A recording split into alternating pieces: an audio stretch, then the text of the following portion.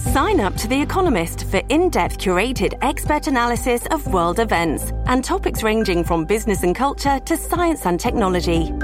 You'll get the weekly digital edition, online-only articles, curated newsletters on politics, the markets, science, culture and China, and full access to The Economist Podcast Plus.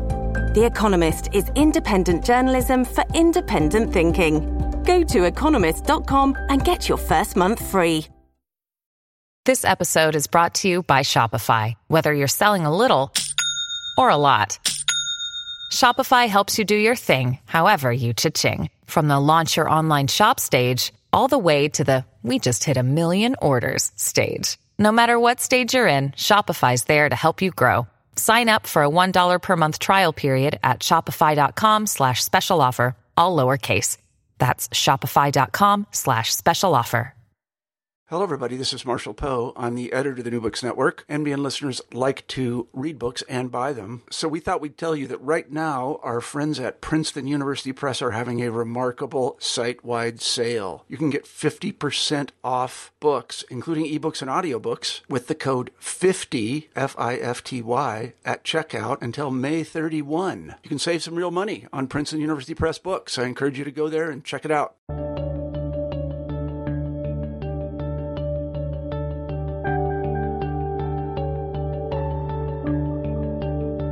Hello, everyone, and welcome back to New Books in History. I'm Mark Clovis, your host for the channel. Today I'm talking with Anthony Kaldelis about his new study of Byzantium during the 10th and 11th centuries entitled Streams of Gold, Rivers of Blood. Anthony, welcome to the show. Thank you, Mark. It's a pleasure to be here. It's a pleasure to have you today. I wonder if you could start us off by telling us something about yourself. Yes, of course. So I was born in Athens, Greece, in 1971 during the dictatorship. My mother is American. My father is Greek, so I grew up bilingual in Athens. And I moved to the United States for college. So at the age of 18, I went to the University of Michigan, where I also finished my doctorate in history, at which point I was hired by Ohio State in the Department of Classics, where I have been ever since. That was 17 years ago. What was it that drew you into Byzantine history? Well, it took me a long time to get to, first of all, to the humanities and then to history. I started out as a physicist. That's what I came to study in the U.S. But my interest in Byzantium was the end of a process of sort of philosophical investigation. I was interested in how ancient Greek philosophy, how Roman politics and Roman government and Christianity all kind of combined in Western history. And I found Byzantium as the perfect crucible for studying those three things. This is a civilization that is the Roman Empire. It's the continuation of the ancient Roman Empire. Its predominant language was Greek. Its literature is in Greek. And it was also a Christian Orthodox society. So it's just a perfect laboratory for studying the history of those three constituent elements of our civilization. How did you come to write this book in particular? Well, this book is a narrative history of Byzantium in the late 10th and 11th century. And I have not yet written a narrative history, and I thought it would be an interesting challenge. So there are methodological issues. So, for example, how do you write a narrative history? That's something that had been preoccupying me for some time. But also the period itself is, I think, very important. It's a pivotal period in Byzantine history.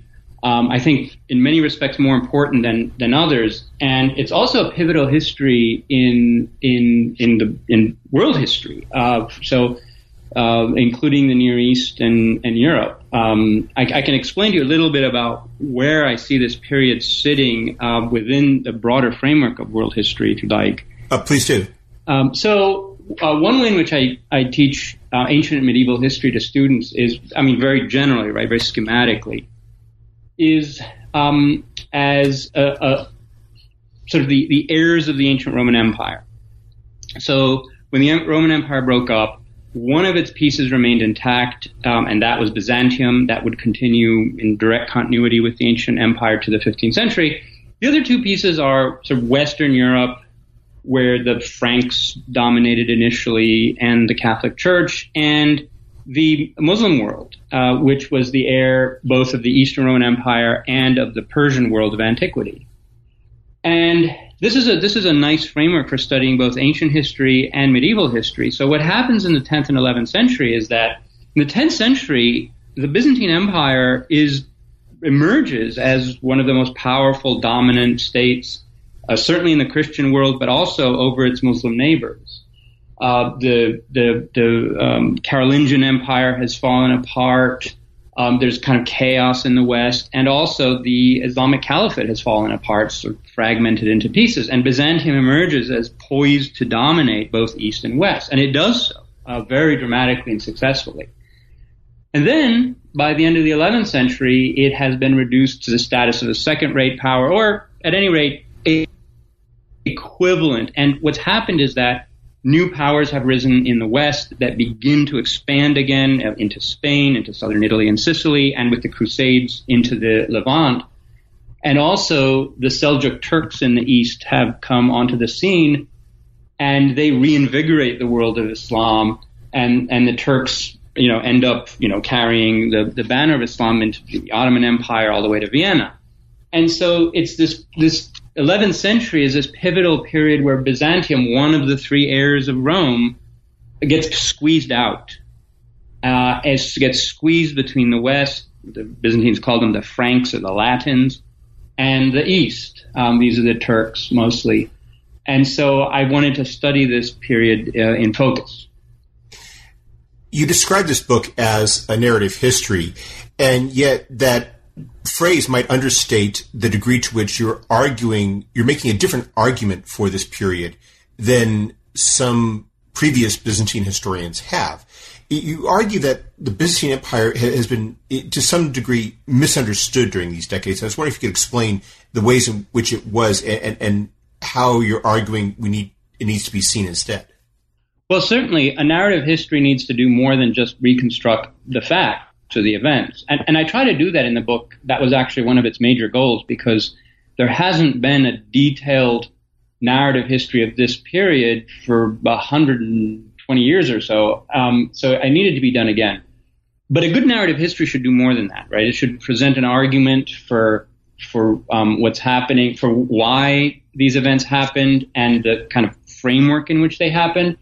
And that's where we get into issues of interpretation. So the book presents a new argument about both the rise of Byzantine power in the 10th and early 11th century and the ways in which it crumbled and fragmented during the 11th, why it proved to be so vulnerable when new enemies emerged, specifically the Normans in Italy and the Turks in the East, or primarily those. So what I wanted to find out were the sources of Byzantine power, state power in particular, and their limits, their limitations. There's what is it that the emperors could do, and where did their power fail, and what were their vulnerabilities? And here, yes, I make a new argument about this period. In a nutshell, this period has been viewed as one of struggle between the sort of more centralized state elements of Byzantium, sort of focused on Constantinople, the capital city, and the institutions of government, such as taxation and the courts and the church and so on. And on the one hand, and on the other hand, a kind of quasi-feudal aristocracy of military magnates in Asia Minor or Anatolia, who are supposed to have been waging some kind of class warfare to promote the interests of their sort of socioeconomic class, namely that of landowners. And the civil wars of this period were understood within that framework. I did not find that there's sufficient evidence for this framework. And I might even say that there was any evidence for it. I saw those tensions in a very different way. And I didn't find the evidence linking military leadership to landowning interests. That was the crucial link that I had to break to write the narrative as I saw the events unfold. That gets to something I think is very important, which is how Byzantium, while in many ways a part of the West during this period does not have the same structures that you see in, say, medieval France, medieval Germany, Anglo-Saxon, Norman England. I was wondering if you could explain a bit what Byzantium was like in the 10th century at the start of this period that you study in the 950s. Of course. So for listeners who are more familiar with Western medieval Europe, I would say that the major differences are that Byzantium is compared to anything in the West, is a much more unified state in terms of its institutions and infrastructure, but also its public ideology about power. In other words, there's a state. It's a fairly well developed and sophisticated one. It mobilizes many thousands of people in all kinds of different areas: administrative, fiscal, military. It's hierarchical in that these institutions are under the control of leaders who are appointed by the court and ultimately the emperor. And it's not fragmented into regional mini-states or territories under the control of, hereditary family rule or anything like that. The emperor is not engaged in internal diplomacy in order to get things done with people who have local, established and entrenched local power, but rather he orders his magistrates to carry out order X, Y, and Z. So it's very different in that respect. It also has a much more developed capacity for raising revenue through taxation, which is then used to support a standing army. So to that degree, Byzantium is more reminiscent of the modern state, and many historians have found that comparison to be valuable up to a point, obviously. But compared to Western states at this time, or dynastic principalities, Byzantium is much more unified, centralized, and bureaucratized. And you stress that there is no land-owning aristocracy that is a significant political force during this period, that power, to the degree that it's held by people other than the emperor, stem from their positions in the Byzantine state and not from any sort of independent base or independent armies that they might possess. That seems to be the case. Now, there is a sort of, if not an aristocracy, there's no hereditary aristocracy in Byzantium. There are no families entitled to various positions or, ranks or titles or anything like that. It's all bestowed by the court on a sort of ad hoc basis. Now, obviously, there is an elite, and the elite is wealthy, and is wealthy largely because of its wealth. I'm not denying any of that. What's in question is whether the political contests that we see play out were about land and access to, or rather, the willingness of a kind of landowning elite to exempt itself from the state structure. This never happened, as far as I can tell. So yes, there is no aristocracy that has local power to the point of having its own local armies or local forts or anything like that. There were no private forts. There are no private armies in Byzantium. Generals had their retinues, but they were only generals when they were appointed to that position by the court. So power and even wealth, in fact, seems to flow primarily from court positions, or positions within the bureaucracy and the hierarchy. And these you were appointed to by the emperor ultimately. Once you were removed from those positions, it was almost impossible to, muster enough resources or support to challenge the emperor, which happened fairly often. So the emperors are always being challenged, but they're being challenged by people within the system, not from people outside of it who want to restructure the socioeconomic order of the empire. Now, as you explained at the beginning of the book, what distinguishes this period from the period before is that Byzantium becomes much more of an offensive power. And I was wondering if you could explain the nature of Byzantine power in the region prior to the 950s and why the change is so significant.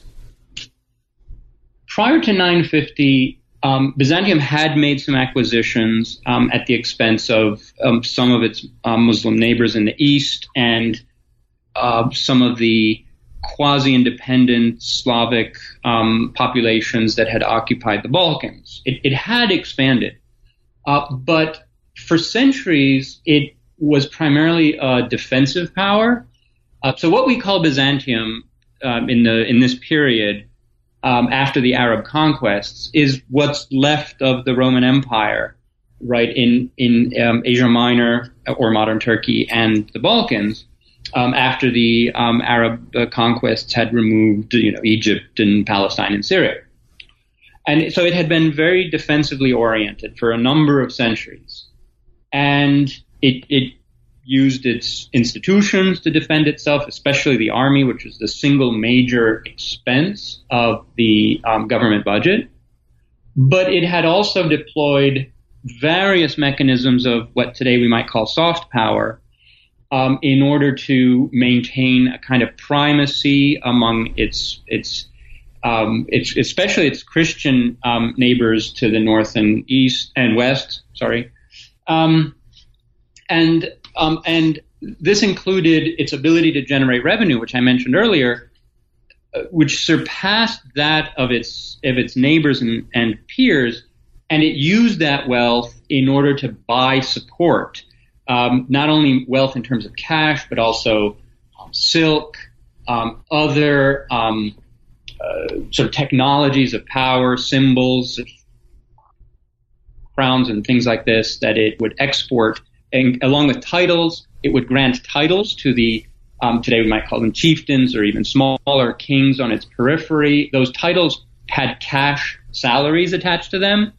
And those cash salaries were probably generated more cash for the recipients than their own internal, tributary or tax collecting might generate. So they were very coveted. And so Byzantium managed to successfully position itself as the kind of arbiter of what monarchical power looks like in its most prestigious form. It was emulated throughout the Christian world, and so it used a combination of this of defensive warfare primarily and projecting its prestige through these instruments. That's largely how Byzantium was positioned before 950. As I said, it had already begun to make some conquests. Specifically, it had eliminated some smaller Muslim emirates in the east. But in 950, its approach changed pretty dramatically in some respects. And I'll mention two of them specifically. It went on the offensive in the southeast, so against the emirates in Cilicia and specifically Aleppo, and sought to basically downgrade them or conquer them and annex part of them, such as Cilicia, or reduce them to the status of a client state, which it did to Aleppo. And eventually it also went on the offensive against Bulgaria, the major Christian neighboring empire in the Balkans, and conquered that too. So this was a pretty dramatic shift. And yet those were just two of the regions that you describe in which these battles unfold. You also talk about, for example, the conquest or reconquest of Crete. You talk about what's happening in southern Italy. And it really conveys something of the scope of the empire to see all of these different fronts in which you have these emperors engaging in various campaigns, either to shore up frontiers or to expand them. Yes. Crete was another one of these emirates that was conquered.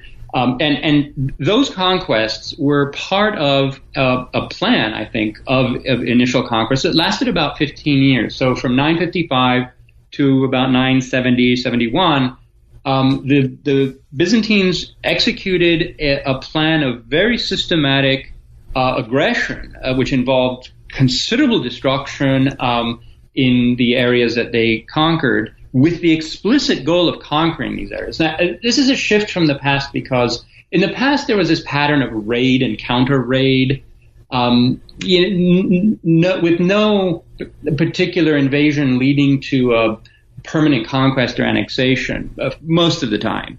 That pattern was broken in 955 when the emperor, this is Constantine VII, Porphyrogenitus, he appointed as commander of the army Nicephorus Phocas, a leading general who would later go on and become emperor himself. And that appointment came apparently with a plan to eliminate these Muslim emirates in the east and reduce Aleppo as far as could, not to conquer it. The Byzantines had opportunities to conquer Aleppo. In fact, they took the city a couple of times. But I don't think they wanted it. That wasn't the point. So in other words, absorbing major Muslim population centers that were exposed to attack from Mesopotamia. This was never part of the plan. They had a strategic plan that involved Crete, Cyprus, Cilicia, and other territories in the east and the Taurus Mountains. And then they stopped. And once they accomplished that goal in those 15 years, then they stopped. And then they returned to a more defensive posture. But that was only in the southeast, correct? Did they continue? They continued their expansions in other areas. Correct. So another area where they expanded was in the Caucasus. So this is at the expense of Armenian and Georgian principalities.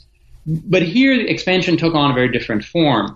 It wasn't primarily direct conquest, like we're going to send an army and conquer these areas. But rather what happened was that some of the local princes there, Armenian princes, they had, much smaller territories. Think maybe Crete or Cyprus-sized territories in the Caucasus area. They abdicated and basically gave their principalities to the empire in exchange personally for titles, salaries, ranks, and opportunities within the empire. So there were those kinds of annexations. In addition, there's a Georgian prince who sided with the wrong side in a Byzantine civil war, and his side lost, and the emperor said, "Okay, well, here's what's going to happen. You can keep your territory for now, but when you die, I'm going to be your heir, and I'm going to annex it."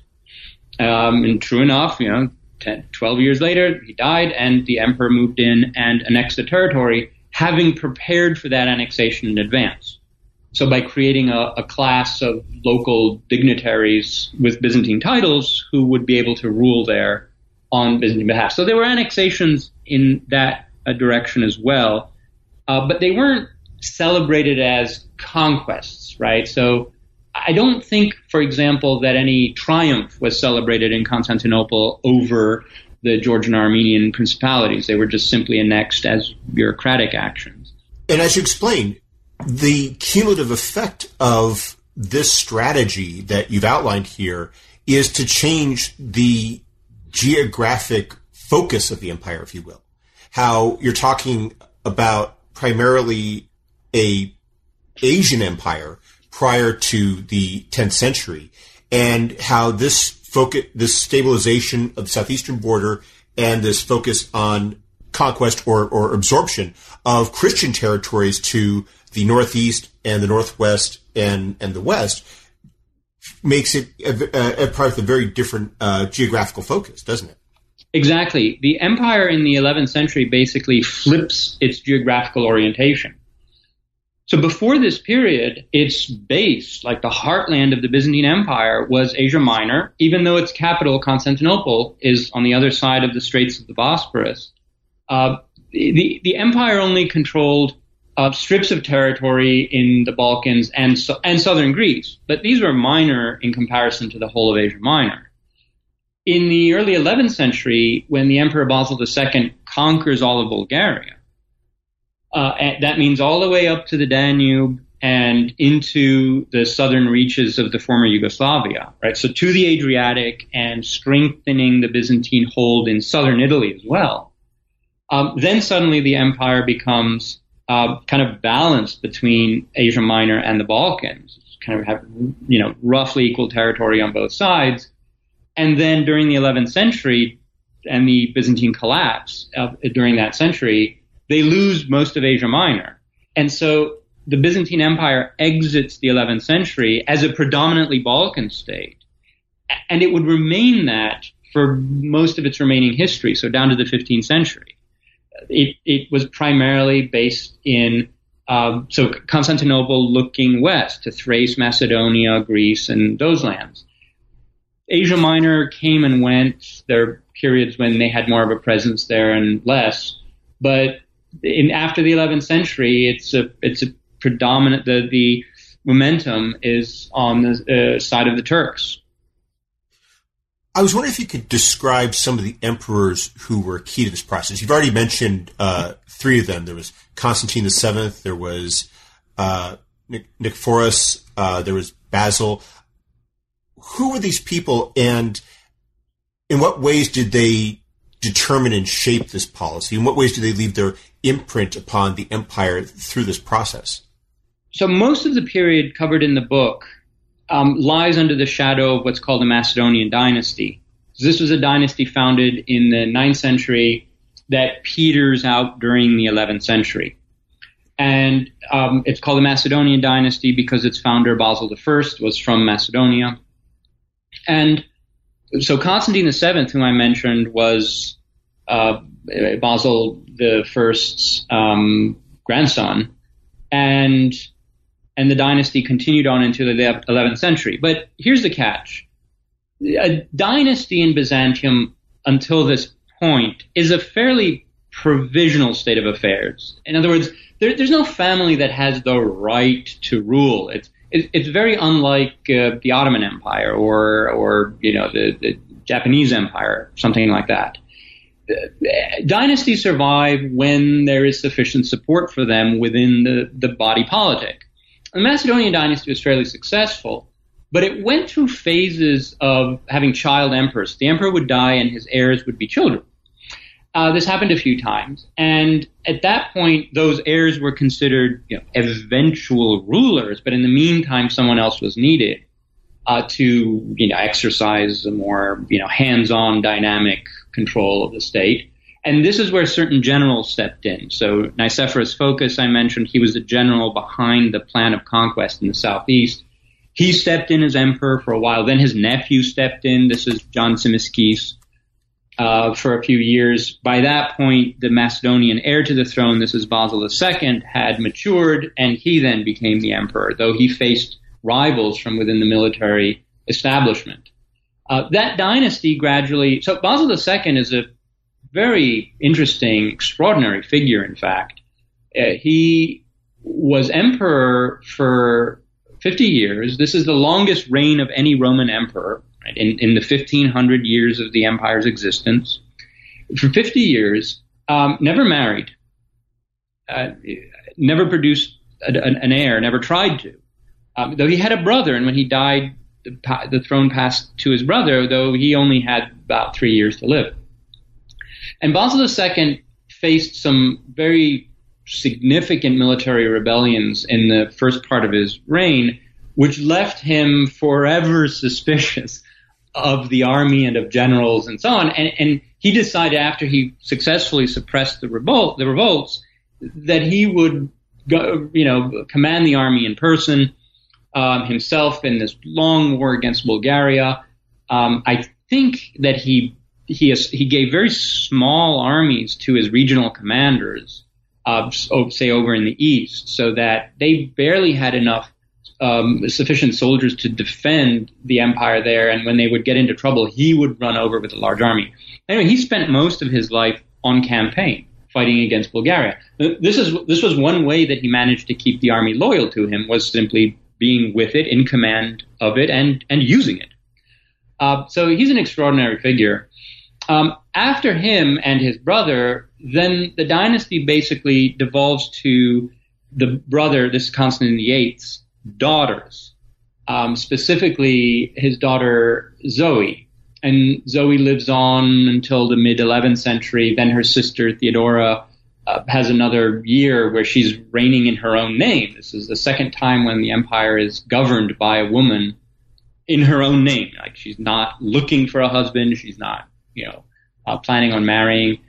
And so the dynasty basically ends in 1055, 1056. And that precipitates a sort of political chaos, because by that point things had changed significantly, and there was a competition for the throne. But the empire's geopolitical situation had changed by the mid-11th century, that exacerbated those political tensions. As you explained, though, it's not just about the emperors. It's that you also have around them a collection of eunuchs and generals who oftentimes carry forward these policies. Because one of the things that really stood out is the degree to which the advisors and staff, if you will, of that you see in the 1950s really continue to exert influence and help shape policy well into the 11th century. Yes, there's some generations that really stick around. So what you mentioned is actually an interesting point, and that is one of the questions that preoccupied me as I was researching this book, which was how exactly do emperors govern? Beyond the institutions, that the institutions of governance sort of carry on. They're humming in the background most of the time, even in times of crisis, when there's murder and intrigue and chaos at the court. The institutions are going to keep carrying on for quite some time without necessarily someone being at the helm. At some point, they're going to need someone to be there. But I was interested in the kind of prosopography, that is, who do the emperors pick to govern through, right? And here's where I realized that emperors are making their choices based on their own perceived vulnerabilities. And emperors are always vulnerable in Byzantium. They always have to make sure that they have a lot of support, that they're very popular, or else they can be overthrown. And they can be overthrown in a number of ways. They can be overthrown in mass popular uprisings in Constantinople. This happens a few times. So if they become unpopular with the people of Constantinople, who at this point are numbering maybe around a couple 100,000 people, it's one of the largest cities in the world, certainly in the Christian world, and they rise up and storm the palace, you're finished. There's not much you can do about that. They can be overthrown in a palace coup. So this could be just maybe half a dozen armed men break into the palace, and if they manage to assassinate the emperor, they can try to claim the throne. This happens quite a few times in Byzantine history.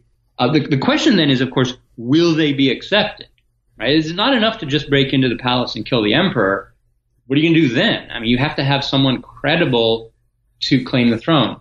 They can also be overthrown through a military rebellion. This is very common in Byzantium.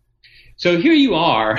You're at the head of this newly resurgent empire, right? You're making all these conquests. You have the most powerful armies around, and you're sending them left and right. Okay, but this also contains within it a serious challenge to yourself. Is, to whom do you entrust these armies?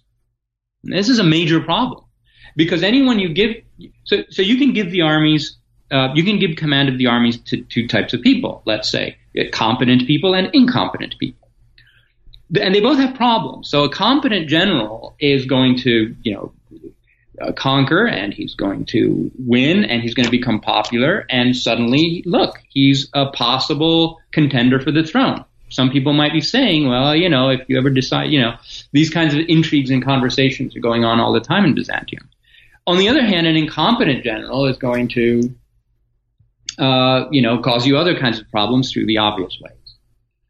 So the emperors are having to weigh these options all the time. And one solution to the problem is for the emperor himself to be a competent general who is in command of the armies, like Nicephorus Phocas and John Tzimiskes, and the way in which Basil II reinvents himself after the civil wars as a campaigning emperor. Right? So that's one way to solve that. Just keep the army with you and keep it busy.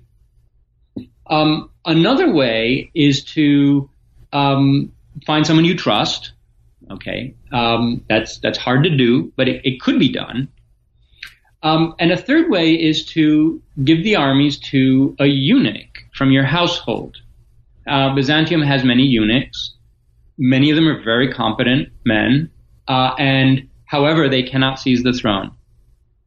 And because eunuchs were often made abroad, that is, they're sort of they're sold perhaps or imported into the empire as children. They're attached to the households of powerful men. They grow up within that household, so they're kind of personally attached to members of the aristocracy or the generals, and so they could be trusted in these roles. They don't have family. Obviously they're not going to start a dynasty, and they can't take the throne themselves. And so we find that increasingly emperors who are not themselves generals start giving more and more military commands to eunuchs as a way of self-defense. And some of these eunuchs are quite capable. So Byzantium produced a series of very capable eunuch generals. So if the policy of eunuchs was not in itself necessarily a bad one, what were the factors that led to the decline of this aggressive Byzantium in the 11th century? Well, primarily the empire had reached the limits of feasible expansion. In other words, in the east, further expansion would simply bring in more Muslim populations, which they did not want. Even conquering Cilicia entailed, mass killing and expulsion of Muslims. It was not pretty, or forcing them to convert to Christianity. So, there was a serious demographic adjustment that took place there. Beyond that, we're talking about going into Azerbaijan. They had no interest in that. Or into Mesopotamia, which, you're just exposed to Baghdad. So that was one element. And the same is true in the West. They're not going to expand into what became Serbia and Croatia and so on. What happened in the 11th century was, simply put, there were the sudden appearance of three new enemies practicing new or distinct modes of warfare simultaneously. And this was a major problem for the Roman Empire in all of its history. That is, the Roman Empire was pretty good at facing off an enemy on one front. Okay, competent with two active fronts at the same time. It could pull through. But three was always too much. And the three I'm talking about are the Normans in southern Italy, the Pechenegs in the Danube, the lower Danube area, so where the Danube hits the Black Sea, and the Seljuk Turks in the east. The Norman, now, I think that any one of those could have been handled if it were the only one. But they all converged at the same time, and not through any coordination. This was just part of a general shift that was taking place as part of resurgent Latin Europe in the West and the revitalization of the Islamic world that the Turks inaugurated in the 11th century. And so the Normans, in order to the Byzantine state had a set of priorities. So first it would defend the capital, then it would defend the east, and third it would defend southern Italy. So southern Italy was almost always put on the back burner if there were problems closer at hand. So by 1050, the Normans had basically overrun southern Italy through what you might easily call terrorism. I mean, they were pretty brutal about it. The Pechenegs had been mostly contained after many, many years of war in the Balkans. And the Seljuk Turks were still a kind of unknown quantity. That is, it wasn't clear whether they were interested in conquering Asia Minor or whether they'd be back. They would launch these major raids that were very destructive, but then leave. So it's a very unsettled situation, and the Byzantines are realizing that their military is, the top priority, that there's going to be trouble. They know this. But at the same time, they have gotten themselves into a bit of a fiscal pickle. So the court has, in the decades of sort of peace and prosperity, because this is a time of general economic growth for Byzantium, it has overspent. And so Byzantium finds itself in the 11th century with a kind of dynastic crisis. So this one dynasty is petering out. Everyone's expecting it to die off. Zoe and Theodora don't have children. They're going to die eventually. And what do we do then? So that's one factor. We've got 3 new enemies that are threatening us on 3 fronts. And it's an uncertain situation. And we're running a deficit. Well, they can't run a deficit as such. Not really. But they're spending more than they can afford. And so those 3 trends come together in the mid-11th century. You describe this very dramatic series of events that leads to a collapse that takes place in the 1070s. And you conclude with the First Crusade. Now, the First Crusade is an event about which there has been an enormous amount written, but it's so much of what we get today is primarily from that Western perspective. And you have the reader reconsider it from the Byzantine perspective, and it plays into this arc that you've described over the course of the book. And I was wondering if you could elaborate upon that a little bit. Yes. So the chapter on the First Crusade is it's a new history of the First Crusade from a Byzantine perspective. And so let me just say that yes. So scholarship on the First Crusade and the Crusades in general is overwhelmingly sort of Eurocentric, sort of Western-centric. In some cases, so you read a lot of books written by excellent historians who know their material, but they don't know the Eastern material. They say incredible things about what's going on in the East, or anyway. And the problem with the Byzantine perspective is that it is badly represented by a single source. This is the imperial princess Anna Komnene, or Anna Komnena, in the 12th century. So she wrote a very laudatory biography of her father, Alexius. It's called the Alexiad. It's a wonderful text. It's as a narrative, it's excellent narrative. She's a very good historian.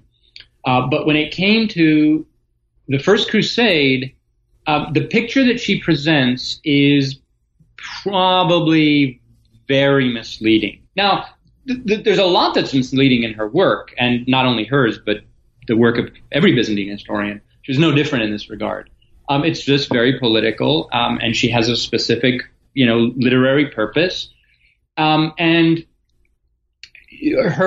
she presents the First Crusade as a total surprise for her father, the emperor at the time, Alexius Comnenus. It was just announced to him that, well, look, all these armies are coming through, and what are you going to do?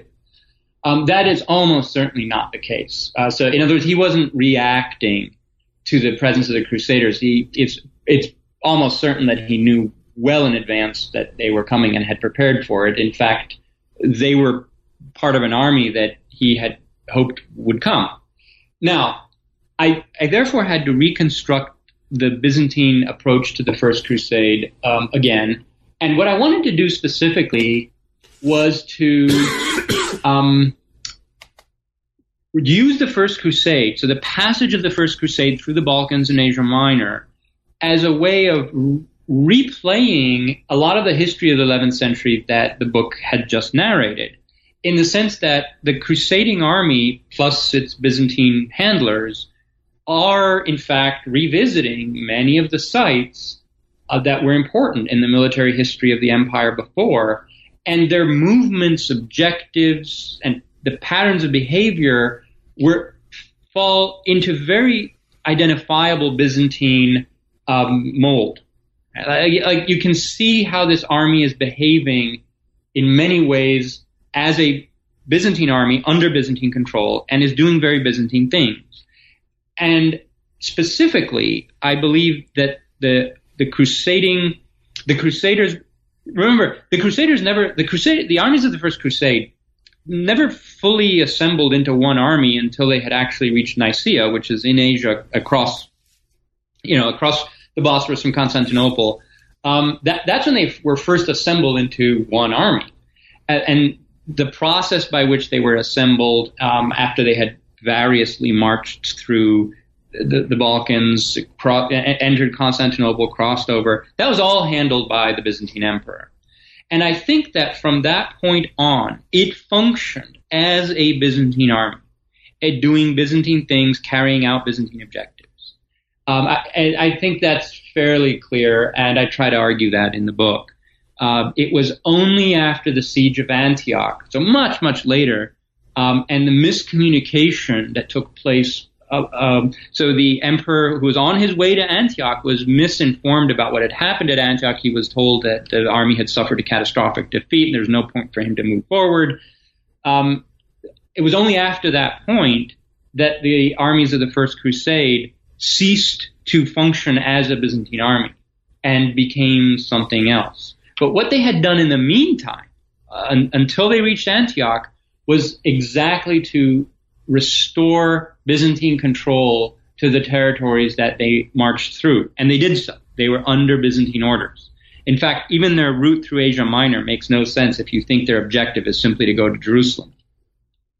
And they were coordinating with Byzantine armies along the whole way. Well, this story simply it should not be told simply by focusing on these Western trench knights, marching through this, obscure, unknowable foreign terrain during the longest part of their march. The longest part of their march was through Byzantine territory, right, by far, right? And they were doing so, explicitly under Byzantine orders, and pursuing Byzantine objectives in coordination with Byzantine armies that were doing other things all around them that were part of the same plan. So this was my attempt to reconstruct what the original plan was, the more inclusive one, that factored in the objectives of the Byzantine emperor who was actually in charge of the whole time. Objectives which reflected the trends in policy that dated back roughly a century and a half by this point. Exactly. Yes.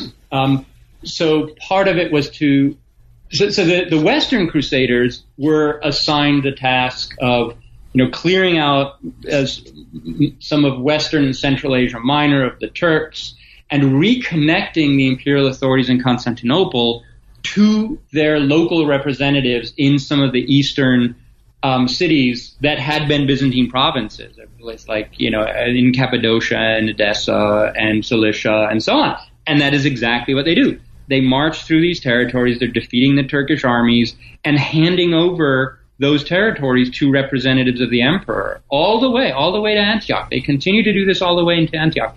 And there was even debate about doing that with Antioch, which had been a city under Byzantine control for a century. For over a century, and it was only when they decided, well, they didn't decide, but events brought it about that Antioch fell into the hands of one of these crusaders who wanted to keep it for himself. Okay, and that's where what we call the First Crusade ceases to operate under Byzantine control. But up until that point, they were doing what the emperor wanted them to do.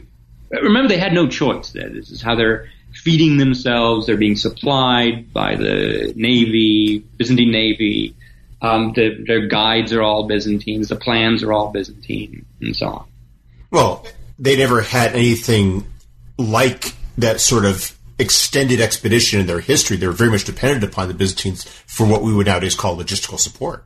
Yes, and many of the leaders of the First Crusade had either themselves, they had either had gone on pilgrimage or had gone to the east at some point in the past, not with an army, obviously, or their ancestors had.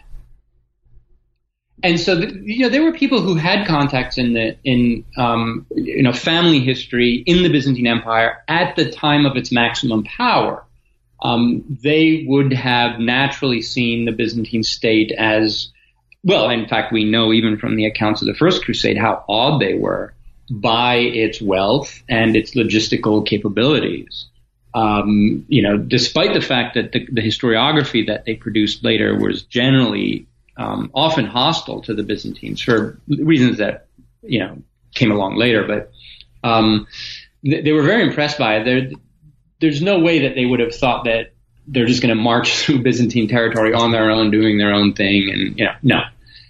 So the chapter at the end of the book is an attempt to see to the degree to which the history of the First Crusade is a Byzantine history.